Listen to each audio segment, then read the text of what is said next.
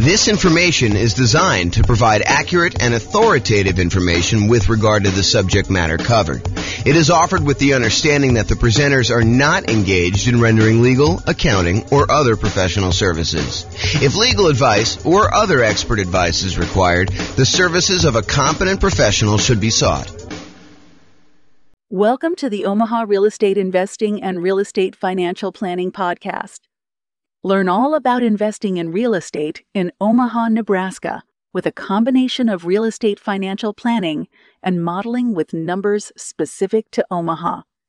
Plus, syndicated, more generalized recordings of live and pre-recorded real estate investing classes. Not all of them specific to Omaha. Be sure to stay tuned after the podcast for a message from our sponsors. Well, good morning and welcome, everyone. This is your host, James Orr, with another really cool class today. Today's going to be a continuation of our series on how to improve cash flow. And today we're going to focus in on how to improve cash flow on properties that you already own.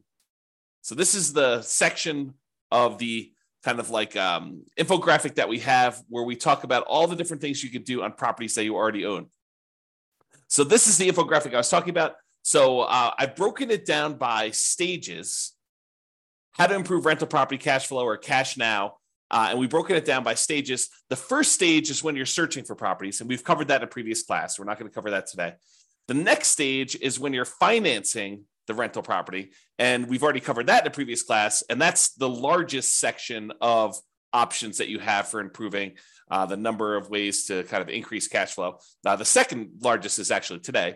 But financing is the largest group of that. And we covered that in a previous class, so I'm not doing that.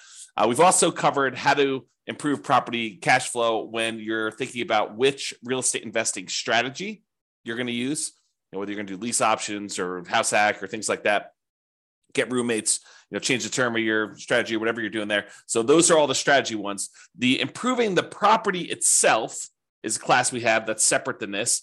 Then we've done the one on how to market a property. We covered that previously. That was the last version of this kind of series that we did, is all the different things you could do while marketing your property for rent.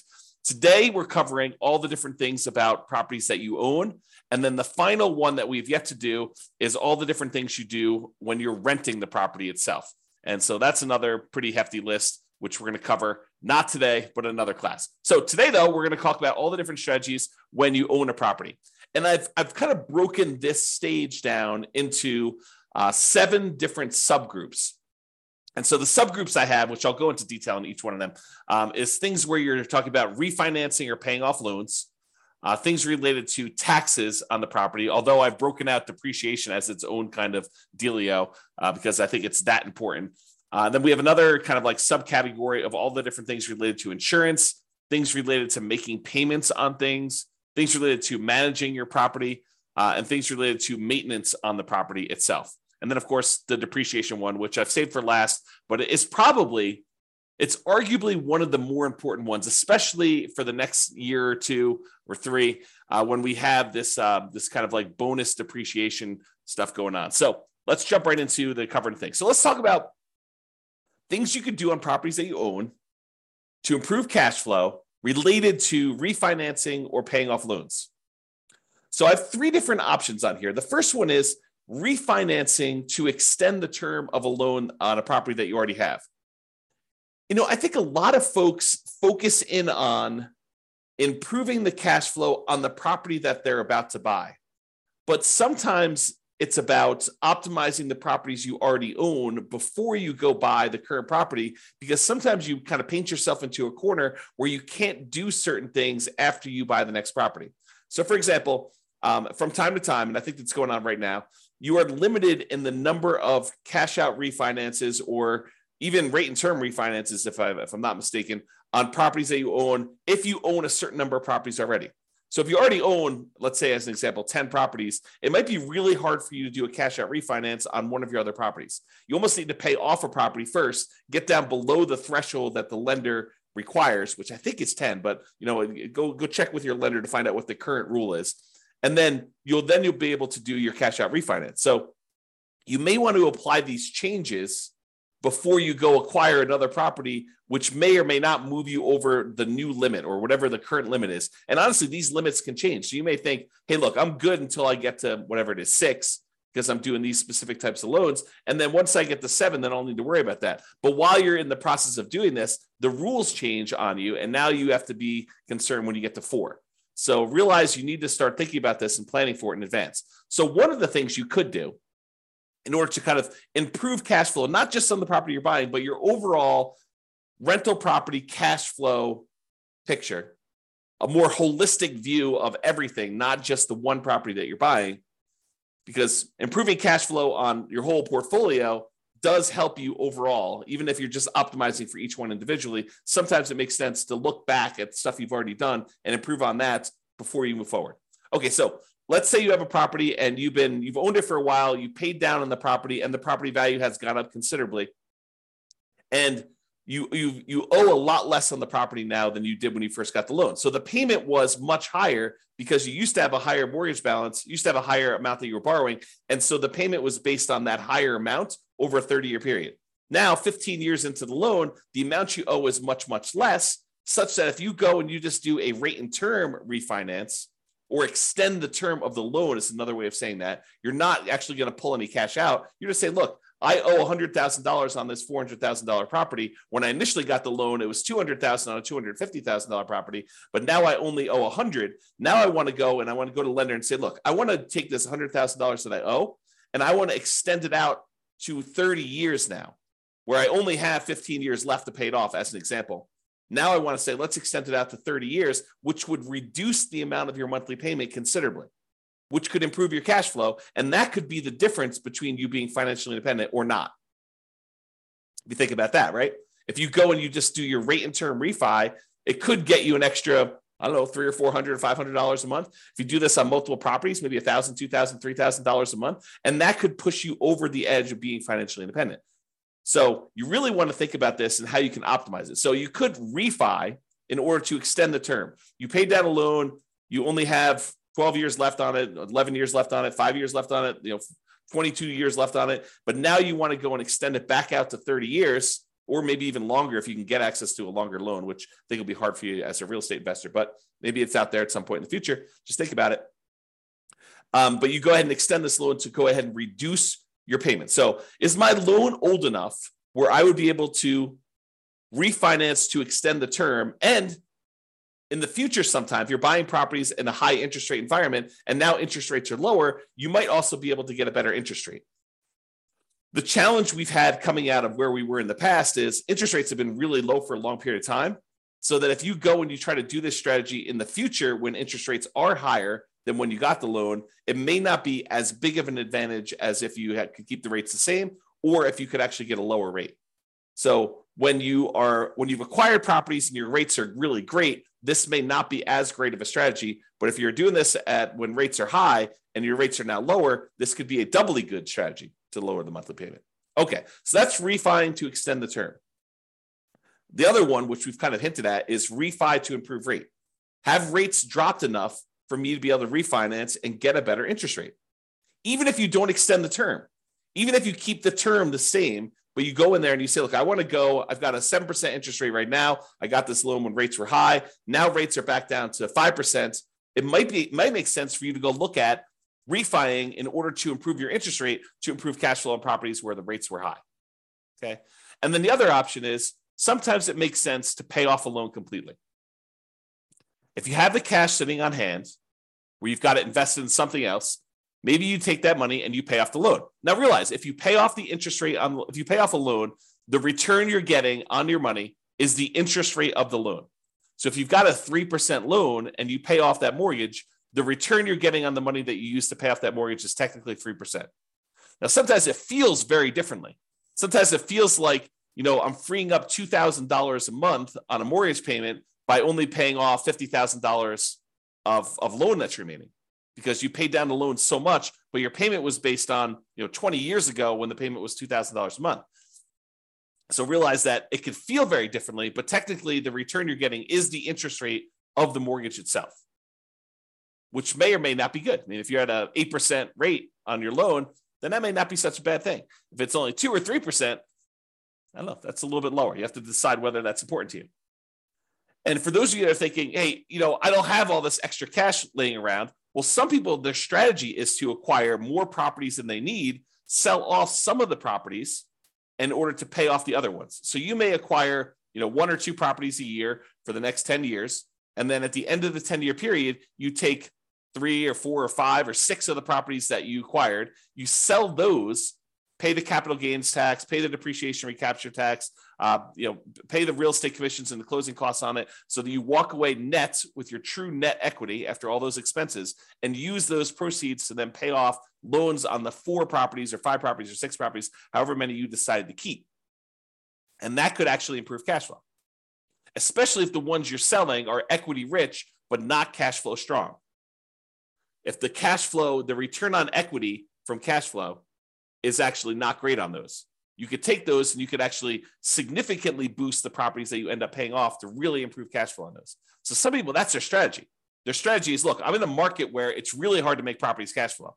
What I really need in order to be financially independent at the end, if I'm kind of like looking forward to when I'm going to be financially independent, what I really need at the end is I'm going to need some free and clear properties, because these properties financed are not the most amazing at cash flowing. So maybe you're acquiring a whole bunch of properties using kind of like buying properties, maybe below market even, as kind of rocket boosters to get really good returns, especially early on when the return on equity is so great, and then use that money to then pay off other properties at some point in the future. If you read the book Creating Wealth by Robert Allen, one of his chapters is about this strategy. And before you go run out there and buy it, his numbers are really old. It's a very dated book, and the math on them is not the most amazing. So, take it as you will. It's still worth reading, but just realize that, if you're thinking, oh, James recommended this, I'm going to go read it because, obviously the math's going to be really good and super clear, and the numbers are going to be, appropriate for today. They're not. Unless he's got a new version out that, to be fair, the version I'm reading is probably a 1990s version or something like that. It's on my shelf somewhere. Trying to see if I can see it. Yeah, it's down there in the corner if you can see it.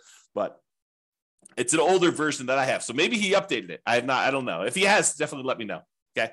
All right. So we talked about 3 options. Refi to extend the term, refi to improve the rate, and then pay off the loan completely might be an option where you can improve cash flow overall in your portfolio before you go buy something else. And the other reason to pay off a loan is sometimes some lenders may penalize you for having a certain number of loans. They may say, look, your interest rate is 1/4 point better or 1/8 of a point better for your first 4 loans. Once you get above 5, then we start hitting you with a small penalty on your interest rate. So if you pay off one of the loans, you may be able to get a better interest rate on the one you're getting to. Just kind of realize that may be a possibility. If it's not there now, it has been in the past, and it may come back. Okay. Let's talk about taxes. Kind of have 3 different options here about taxes. So number 1 is, can I correct incorrect information with the county assessor about the condition or characteristics of my property? Now, if they're listing your property as in like super premium condition and it's a 5-bedroom, and you know that it's actually a 4-bedroom and the condition's more average than it is super premium, you could go to the tax assessor and say, look, my property is not what you're saying it is in the assessor. And because of that, you're using different comps, which means that you're saying that the property is worth more when it's really not. So my taxes should actually go down because it's only a 4-bedroom and it's only of average condition. It's not of this super premium condition. And some tax assessors may send someone out to inspect the property. Some may take your word on it. Some may say, yeah, that makes sense to me. Here's the permit that we pulled when we showed that it was only a 4-bedroom. Whatever it is that they need to do, you may be able to get your taxes reduced, which by reducing your expenses on the property, that does improve cash flow, right? Income, all the income on the property minus all the expenses. So if we can improve taxes, we can improve our cash flow. If you have property taxes that go up, around here, we redo our taxes every 2 years. Your market may be different. Go find out from your local county tax assessor what the schedule is for redoing property tax assessment. Some redo assessments every time you sell a property. Some do it only every certain period of time. But if you go and you find out that they've raised your taxes and the taxes seem significantly higher than what you thought they should be, you can go and contest them in many markets and say, look, you're using the wrong comps. If you use the comps that I'm pulling here, my taxes are actually much lower than what you say they are. And they may or may not agree that, the automated system valued this incorrectly. We'll go ahead and make a change and you might save some money on taxes. Or they might say, no, the comps that we use are valid and our methodology is actually correct here and the taxes stay the same. Maybe you get some improvement, maybe you don't. I don't think it's a universal automatically granted, but you might be able to go and contest your taxes with a tax increase and try to save your money. Now, if you can go save, $50 a month on 10 properties, starts adding up.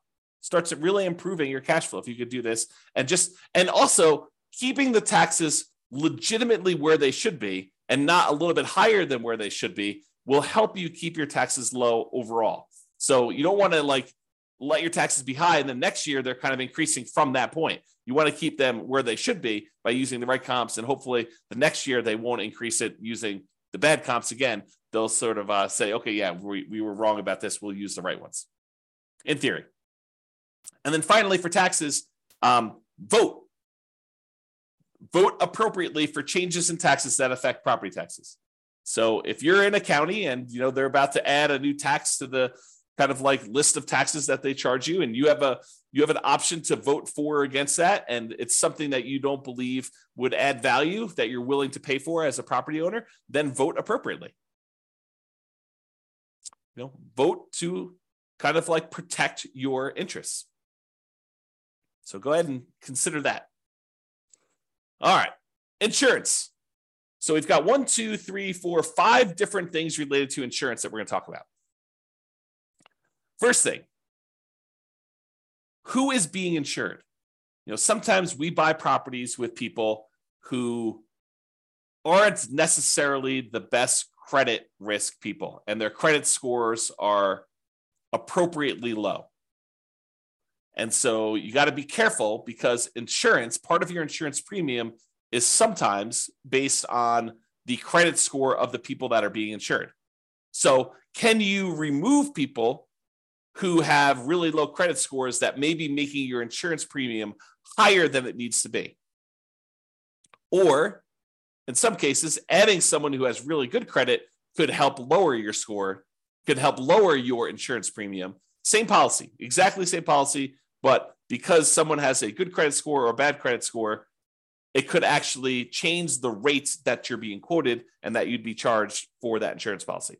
So realize adding or removing people from your insurance policy could improve or worsen the rate you're getting. And so talk to your insurance agent about that and whether you should remove someone from being insured on that or not. Next one, insurance deductible. So we've done a whole class on insurance, and I'm sure we'll do another one in the future. But the idea is you get to select how much of a deductible you're willing to pay before the insurance kicks in. So imagine you go buy an insurance policy and you say, look, for this insurance policy, I want a $10,000 deductible, meaning that I will pay out $10,000 before the insurance company needs to pay out anything. And so let's say there's a hailstorm and you need a new roof on your property and the roof's going to cost $17,000. The insurance company, instead of writing you a check for $17,000 when you have this hailstorm and you have this new roof that needs replaced, they might write you a check for $7,000 because you have a $10,000 deductible and you're responsible for that first $10,000, and then they cover the rest after that. Well, as you can imagine, if an insurance company, if you get an insurance policy where you're paying the first $10,000, that's going to be less expensive for the insurance policy than someone who has an insurance policy with exactly the same coverage where the insurance company pays everything over $1,000. So if they needed a new $17,000 roof, they'd be paying out $16,000 versus $7,000. So you could go in there and you could take on some of this risk yourself by having a higher deductible. Basically, anything under a $10,000 claim, you are basically saying you're going to cover that because the insurance company knows you're not going to make a claim if they're going to have to pay out nothing. You shouldn't make a claim if they're not going to pay out nothing, right? So realize you could adjust the deductible in order to change your insurance premium. Now realize this is putting you at a possible risk, and you need to weigh that risk and say, am I willing to take on that level of risk? And I think for me, it changes property to property. Like there are certain properties I have where I have much lower deductibles, and there are certain properties I have where I have much higher deductibles. Okay, but you have to decide what level of risk you're willing to take on yourself. Can I raise my property insurance deductible, take on more of the property insurance risk personally, and have a lower monthly payment for insurance, knowing that if something were to happen, I'm actually going to have a pretty significant hit to my cash flow because I'm going to need to pay out that premium upfront, right? You may be trading an improved cash flow now instead of having this risky, I need to pay $10,000, which is a lot of $100 a month in order to get caught up to the $10,000, kind of like deductible that you need to pay in. So you need to weigh those yourself. And you can find out the quotes for them. You could say to the insurance agent, I'd like to get quotes for me having a $5,000 deductible or a $10,000 deductible or a 1% deductible. They use the property value as a percentage. You can kind of get different quotes and find out what the policy is and see which one makes sense for you and what you're opening yourself up to as far as risk there. Okay. Next thing, shop insurance rates. Would it occur to you that sometimes an insurance company will price themselves very aggressively, very low, in order to acquire some business at one point in time, and then years later, they decide they want to move away from that particular type of business? And one of the ways that they signal that to the population is they start raising their rates to discourage people from using them. Is that possible that insurance company could do that? So if you've had an insurance policy over time, even though you priced that out and it was super competitive 5 years ago, now 5 years later, the insurance rates may have gone up considerably such that it may not be competitive anymore. Or other people may be much more competitive. They're wanting the business where this other company is sort of just humming along saying, now we've established ourselves, we've got a big enough group of clients, we don't need to be pricing ourselves very aggressively anymore. So we're just going to have what normal rates are, but there may be one or two or three other companies that are very aggressively trying to acquire business. And for the same exact coverage, the rates could be cheaper for one company to another. Also, the quality of the company, their service, their kind of like reasonableness in claims, their speed to pay, their kind of like denial of claims versus the acceptance of claims ratio, like all of these things can come into play where you may be getting a cheaper rate, but they may deny you if you really have legitimate claims, and then you got to go fight with them, versus another company, they may actually have a higher rate, but they're willing to, kind of like honor your claims without fighting with you as much. Just realize that there are differences that you might be paying for that may be hard to see. Even with the exact same coverage, it may be hard for you to see kind of those different things. So shop around, compare insurance rates to make sure that your insurance premiums are competitive. And it is important to make sure that you're getting apples to apples comparisons. You don't want to get, say, hey, what's the insurance policy on this property that I'm getting? Here's the address. And you go quote it that way, and 3 different insurance companies give you quotes, and they're all over the place. One of them's really high, one of them's really low, one of them's right in the middle. They could be giving you quotes on very different coverage. One could cover a lot of things. One could cover the bare minimum of things. One could cover you up to certain limits that are much higher. One could cover you to certain limits which are much lower. One could have carve-outs or exclusions. So you got to really read these carefully, and it's very hard to compare. At least that's what I found when I used to do this. My wife does it now, so I don't do it anymore. Okay. All right, so insurance coverage. Can I evaluate the exact property insurance coverages to make sure you have an appropriate level of coverage? So by going in and reviewing your actual policy and saying, do I really need this amount of coverage? Or do I really wanted to have this particular coverage on this particular property. How come I don't have it? Maybe I should get a quote and increase my insurance voluntarily because it makes sense for you to have that coverage. So evaluating what property insurance coverages you have and make sure that it's an appropriate level for you. Now, what does that appropriate level means? It's really up to you to decide how much of the insurance risk you want to take on yourself versus how much you want the insurance company to have. And then finally, insurance, but a totally different type of insurance. Before, we've been talking about property insurance, the landlord policy, mostly on properties that you own. Although if you're living in the property, it's owner-occupant policy, and then you want to tell them that you have roommates so you can make sure you get the right coverage there. But we've been talking about property owner coverage, property and casualty type of insurance. Now we're going to switch everything and talk about private mortgage insurance. Still insurance, but this is insurance that you buy when you put less than 20% down to protect the lender in case you default. And some of these private mortgage insurances, not FHA. FHA lasts forever unless you've got, there are some exceptions when FHA does not last forever. So you should probably still check with your lender. But most FHA policies are not going to have PMI that goes away. PMI lasts for the lifetime of the loan. But a lot of other insurance, a lot of other loans, conventional financing specifically, they will allow you to get rid of PMI once your loan to value drops below either 80% or 78%, depending on who you talk to and which lender you're talking about. So if you get below 80% loan to value, a lot of times you can call up the lender and say, I'd like to request that my private mortgage insurance be dropped because you have 20% of equity at this point, 20% cushion of equity to protect you. Sometimes they'll make you pay for an appraisal. Sometimes they'll do a kind of like desktop market analysis to see if they believe that's true. Sometimes they might ask for a broker's opinion of price. But they will oftentimes check to make sure that's true, unless they're using the original loan value, the original property value when you purchased it, and you paid down the loan now below 20% equity, 80% loan to value. Then a lot of times they will automatically just exclude it from there without having to do an appraisal. But if you had a $250 a month PMI payment, which I don't think is out of the ordinary, especially for nomads, and now you can have that removed, that will boost cash flow by $250 a month, which can be significant. You do that on 3 or 4 properties over, kind of a 5 or 10 year period.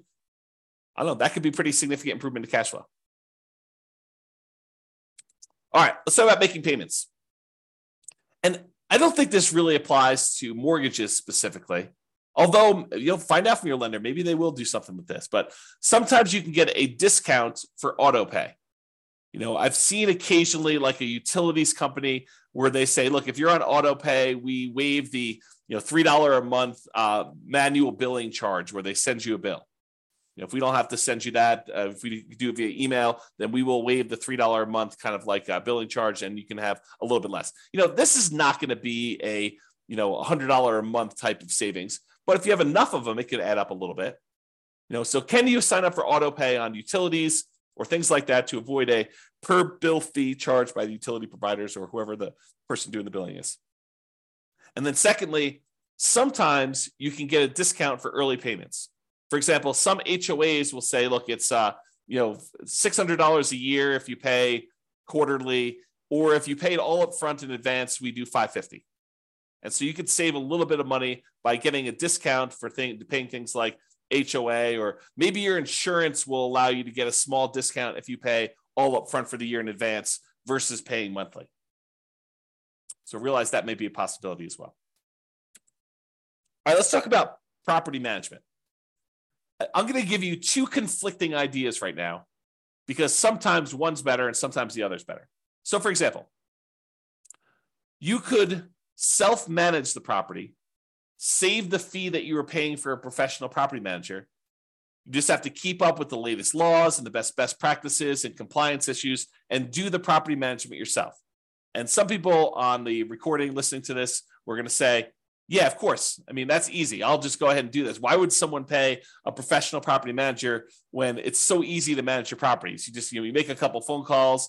When you have to turn the property over, it's not that bad. But then most of the time, these things are on autopilot, and I have very little things I need to do with the properties. They're almost like self-managing. Some people will say that. And then some people say, I never want to talk to a tenant. I'm an introvert. I have zero desire to keep up with all of these latest laws. I mean, who can keep track of all this stuff? Fair housing. I mean, that seems like it changes every other day. And, what are the best practices for managing my property? Starting, 15 days ahead of time, wait for the property to be vacant before I market it, starting 60 days ahead of time, what should I be doing for this? And, how do you keep up with all the changes for the leasing laws? And, how do you do all this stuff? And, can I commingle funds? And do I need to have a separate trust account and all that other stuff? I'm just going to go hire a professional property manager. They'll do it. I'm going to find a person who's really, really good, and they'll be able to go and do that. And I'm too embarrassed to go ahead and raise rents every year. A professional property manager will be able to do that for me. And so overall, I think the property management fee is going to be covered by the fact that they're probably going to increase rents when I wouldn't otherwise do it. And I think both of those are probably valid arguments. There's people that are like self-manage, Why pay a property manager for something that's so easy to do that I could do it myself and I will be able to improve my cash flow by doing self-management? And other people are like, I'm going to have a tenant in there and I'm not going to raise rents over a decade or 15 years. And so I'm going to be way below market rent. It's better for me to pay a property manager who's going to keep up with the latest rents, make sure I stay out of trouble, kind of buffer me from having some, kind of law and compliance risk of making a mistake with fair housing, or, I'm doing something wrong, or I'm commingling funds, or I don't have a trust account, or all these other things that I could make sound very, very complicated. But, the people that are managing it themselves, they're like, yeah, it's a non-issue. So you have to decide which one of these makes sense to you. And I think that both of them could be right for different people. If you're wondering what I do, for many, many years, I self-managed. For many years, I self-managed with the help of a property manager. So I had a property manager doing some things, and then I've completely switched over now where I don't manage any of my properties myself. It's all professionally property managed. So that's what James does, in case you're wondering. Speaking of property managers, you do need to manage the manager. That's another tip on here. So can I review my property management statements carefully for mistakes? Property managers are human. They make mistakes. Sometimes a lot, depending on who it is and their policies and kind of like their team and who's doing stuff and how much turnover they have and a whole bunch of other factors that go into that. But sometimes property managers make a lot of mistakes. And so you sometimes need to stay on top of them. Well, you always need to stay on top of your property manager, but sometimes you need to do it more so than others. And that could actually save you. I mean, if you have a wrong bill and they accidentally charge you $1,000 for something that you didn't need to pay, or it was really a $4,000 bill instead of a $5,000 bill, and you don't catch that, that's almost $100 a month. That's pretty significant for cash flow. So take that into account. And then related to that, insist on best practices. Can I insist that my property manager utilize the best practices? Marketing early, way before the property is vacant. Raising rents with each lease renewal. Not just saying, hey, we got $2,000 a month last time, we'll get $2,000 a month this time. Making sure that they do rent comps and push the price if they're starting early. Can you insist that they have the best practices? Now, as a practical thing, you could try to do this, but as a practical thing, if they're managing 1,000 units and you've got one rental and you want them to change their policy and do something different just for you, do you think that that's likely? I will tell you from experience, it probably isn't likely unless it's something that is very reasonable and very easy to do. But if you expect them to change their internal policies to do something very different for you than everyone else, even though that may be the best practice, good luck with that. Now, change that up. You've got a property manager who has 300 properties under management, and you have 50 of them. You have 50 doors. Do you think you have some pull, some sway in getting something changed in their internal policies? I think you do. Okay, so take that into account. All right, let's talk about maintenance on properties. In general, I think it's better to maintain properties, keep them up to date, keep your tenants happy, reduce turnover. A properly maintained property should overall reduce turnover, and turnover can be very expensive. So maintaining your property, can maintain it to minimize the time between tenants. Another reason to maintain your property is then you have less to do when the property turns. If you know that you're keeping up on all the little maintenance requests that you get from tenants, which are legit, then when the property needs to turn over, you don't need to do all those things anyway. They're already done. They're already maintained. Okay. So can you maintain property to minimize vacancy, to improve cash flow overall? And then sometimes we're talking about quality materials. Sometimes it makes sense to use a slightly more expensive material that will last much longer than using a kind of like temporary lower quality fix to save a couple dollars up front. For example, in some units, it may make sense for you to do luxury vinyl tile or luxury vinyl plank, spend a little bit more money up front than to pay for low grade carpet that you know you're going to need to replace much more frequently than the LVT, LVP.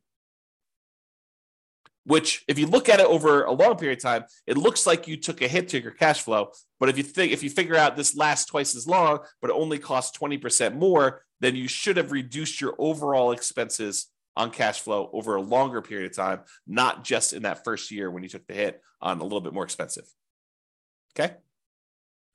All right. This is the last one. And this is really important because these could be big dollars. Depreciation. Depreciation is the tax benefits you get from the IRS for owning rental property. The basic idea is this, and this is all layman stuff. So don't go to don't go into your IRS audit and say, James explained it like this. So, they're like, who's James? who's this guy anyway? You need to go talk to your tax professional and get like the legit thing, or go look up the tax guide and actually read it yourself. But this is my layman's version of what this is.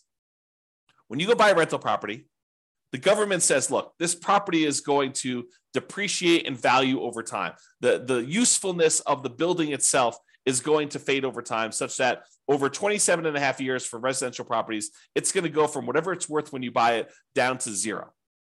Not the value of the land. The land is excluded. The land does not depreciate in value, but the functionality of like the things on the property itself, the siding, the carpet, the kitchen sink, it wears out over time. And so we call that depreciation. And the government allows you, the IRS allows you to actually depreciate that, to get a tax advantage of having this thing go to zero.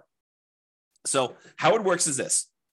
You buy a property, and let's say it's a $400,000 property. And let's say the land is worth $100,000. You'd find out from your tax assessor or ask your CPA for advice on how they do it in your marketplace. But let's say that the land is worth $100,000. So the depreciable amount for the building is $300,000 as an example.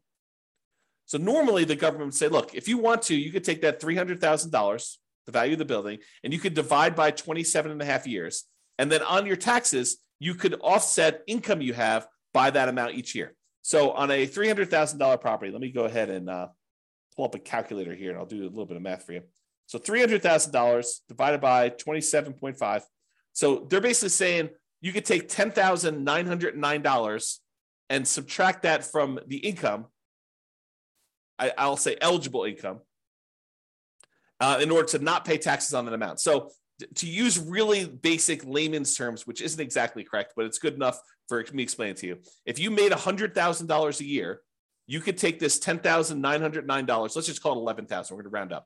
So this $11,000 in depreciation, and you could remove that from the income that you made so that you're paying taxes only on the amount that's less. So if you made $100,000 minus $11,000, you're now paying taxes on $89,000 instead of taxes on $100,000. So because you were able to deduct that depreciation from your income. Now, what that means is this $11,000 in depreciation that you got, if you multiply that by your tax rate, whatever your highest tax rate is, because it's really on the highest, although if you use effective tax rate as an estimate, it'll kind of make it a little bit more conservative because your effective tax rate is a little bit lower. So if your effective tax rate, let's say, is 25%, that means about $2,500 per year is how much you didn't have to pay in on taxes, which if you squint really hard is like $200 a month. So you got almost like $200 a month in saved taxes, which looks like cash flow to you. Because you could go to your job and you could say, look, adjust my exemptions, adjust the kind of like exemptions you're taking out of my paycheck so that you're lowering the taxes that are taken out of your monthly paycheck so that you get a little bit more on your job paycheck, because at the end of the year, you're going to get this depreciation and you're not going to have to pay that amount in money. So you could say, look, go ahead and adjust my normal paycheck stuff, even though it's technically from the real estate. But so I'm paying less in the taxes on my paycheck. I get more money in each weekly paycheck or biweekly paycheck or monthly paycheck or whatever you're doing, so that it actually looks like cash flow to you each month. And you could go do that, adjust it so that it's about $2,500 for the year, about $200 a month. And that actually would improve your cash flow. So it is like improving cash flow, right? By getting this depreciation benefit, even though it's really a tax benefit that you get at the end of the year, it really is like getting cash flow, because you may just get it. If you think about it, getting in advance at the beginning of the year, you're paying last year. So it looks like this year's moving forward. Or if you want to take it out of your monthly paycheck, your weekly paycheck, or whatever from your job, you can do that as well. And there are definitely some rules for this, right? Like if you earn so much money, you have to defer it. You can't take it all at the same time. If you don't qualify for, the active real estate investor thing, then you might not be able to take it. So there's some rules to this. You got to go look at those and talk to your CPA or read them yourself to go into them. But this idea of being able to take depreciation is really important. Now, why am I making such a big deal out of this? Because with depreciation, you have to take it. You can't choose not to take it. The IRS assumes that you have taken the tax depreciation benefit. So when you sell the property, they want to capture this back. They want to take the benefit that you got and they want to charge you taxes moving forward, depreciation recapture tax. So they assume that you took it. It's not like if you don't take it, then you don't have to do depreciation recapture. That's not true. You have to do it. So if you got to do it, you might as well do it. So why am I making a big deal on this if you have to do it anyway? Well, there is an optional thing you can do. You could go to an engineering firm and have them go through your property and determine what the depreciation schedule is for each individual component instead of the depreciation schedule for the entire building. The really simple way to do it is you take the entire building, not the land, but you take the purchase price, you subtract out the value of the land, you get the value of the building, and you divide by 27 and a half years, and that is a simple way to calculate it. However, you could hire an engineering company to go into the property and say, oh, flooring, that's a 5-year depreciation schedule. So instead of taking this $3,000 building and depreciating everything over 27 and a half years, they break out each individual component into its real depreciation schedule. So flooring may be 5 years. So now they take all the value of all your flooring in your house and they say that whole value now, instead of taking that over 27 and a half years, we are going to take that over 5 years. And so that actually can make the amount of depreciation you get much earlier. You don't have to wait 27 and a half years to get the value of the flooring. You can take that over 5 years, which can significantly improve the cash flow from depreciation, that cash flow you're getting on the property early on. In theory, when you probably need it most. Now, if you're buying a property and your cash flow is not great because prices are high, interest rates are high, and rents are lagging, it tends to be not great early on. And then as rents sort of creep up over time, it gets better and better because most of the time your payment is fixed, right? Your mortgage payment becomes fixed. And so even though tax and insurance are going up a little bit, rents are going up faster than those. And so cash flow tends to improve on rental properties over time. So usually your cash flow is worse early on. So getting this cash flow from depreciation benefit earlier is better for you. And apparently you could take some bonus depreciation, which I'm not a tax expert. Go talk to your tax expert about it. But you could take this bonus depreciation early for the next couple of years. So right now, your bonus depreciation percentage is 80%. That's in 2023. I'm recording this March 30th of 2023. And this year, according to tax code, you could take an 80% bonus depreciation. Next year, it's 60%. So 2024, it's 60%. 2025, it's 40%. 2026, it's 20%. And in 2027, there's no bonus depreciation. Now, it's possible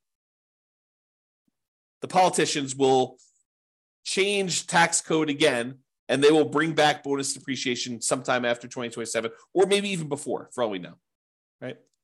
This bonus depreciation idea has come in and come out of the tax code more than once. It's my understanding. So it's possible that it'll come back in the future, but right now, in this year, you get 80% bonus depreciation. So if you were going to go buy this $400,000 property that has $300,000 in depreciable amount, an estimate of what this bonus depreciation might be is somewhere between $30,000 and $45,000. Of course, you have to go and look at the actual property and have the engineering report done, and they'll actually do the numbers. But it's somewhere in the range of $30,000 to $45,000 in bonus depreciation, which before it was around $11,000 for the normal one.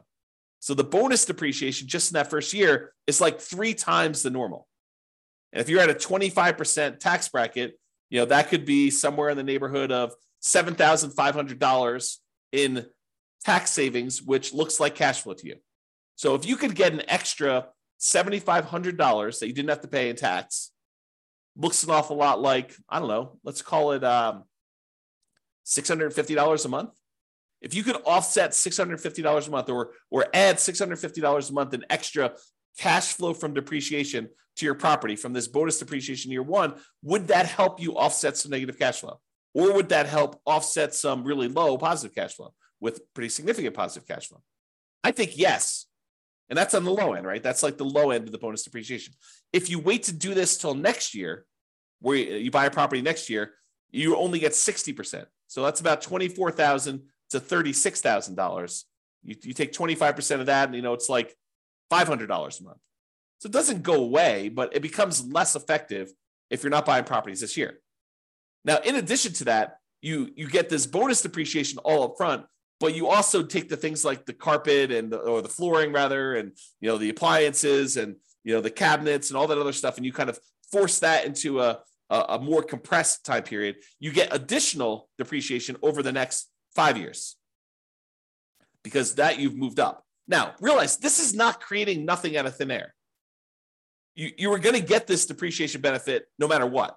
What we've decided to do with this bonus depreciation and kind of like doing the components or the segmenting of different things into different time periods is you've moved the whole depreciation stuff up. You've time warped and moved the depreciation you were getting from being over 27 and a half years to now a lot of it gets focused in the first year and a little bit more gets focused in the years 1 through 5. But then the amount you get years 6 through 27 and a half is lower. So you're not generating anything magical. This is not like, poof, we've generated something that's out of thin air. We've just taken some of it and we've moved it all forward when, in theory, you probably need it more with negative cash flow on properties. And again, this is not something that you get for free. When you sell the property, they have depreciation recapture. Now, let's just very briefly talk about this depreciation recapture so that you don't get scared by it. Depreciation recapture is they're going to take the amount of depreciation you took on the property and they're going to multiply it by a tax rate.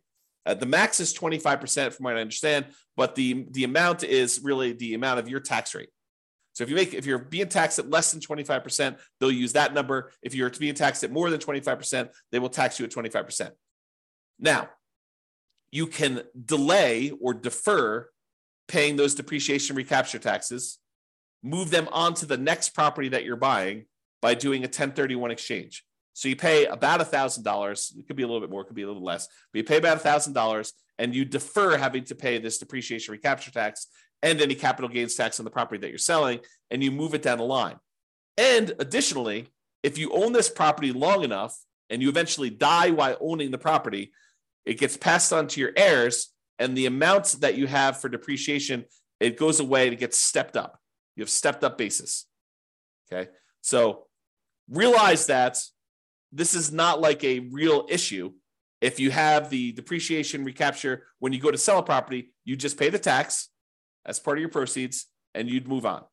It's not a big deal. And you got the benefit early on. It's almost like, I don't want to say this, but it's almost like a loan from the government where they're giving you money now only to say you're going to have to pay this later by owning this rental property. Okay. So we talked about this bonus depreciation. If you buy a property this year, you get between approximately on a $400,000 property, it's going to be somewhere around the $30,000 to $40,000 gross depreciation benefit. Okay.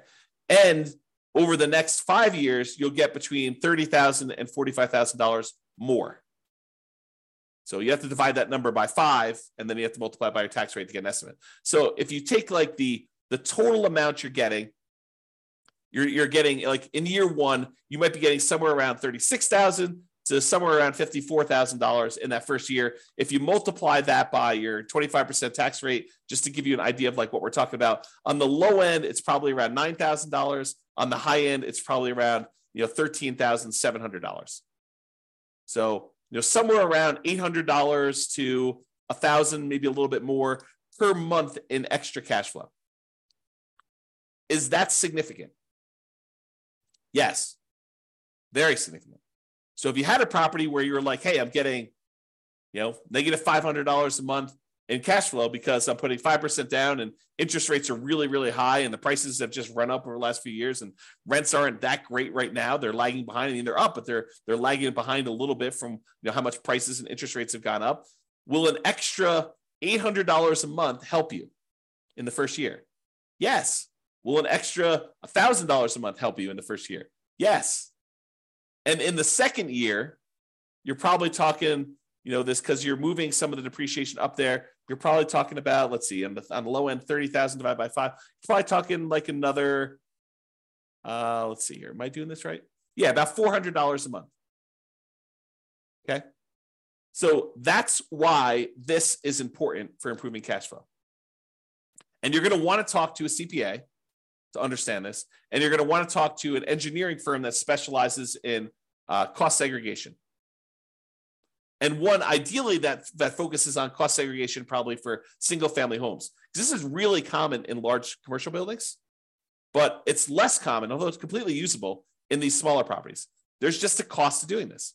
You're going to pay a fee in order to have the cost segregation study done. Have the engineering company go and do that for you. So you pay a little bit of money now in order to get your depreciation benefits early on. And with the bonus depreciation, it's probably worth it. Okay? All right. So that's it.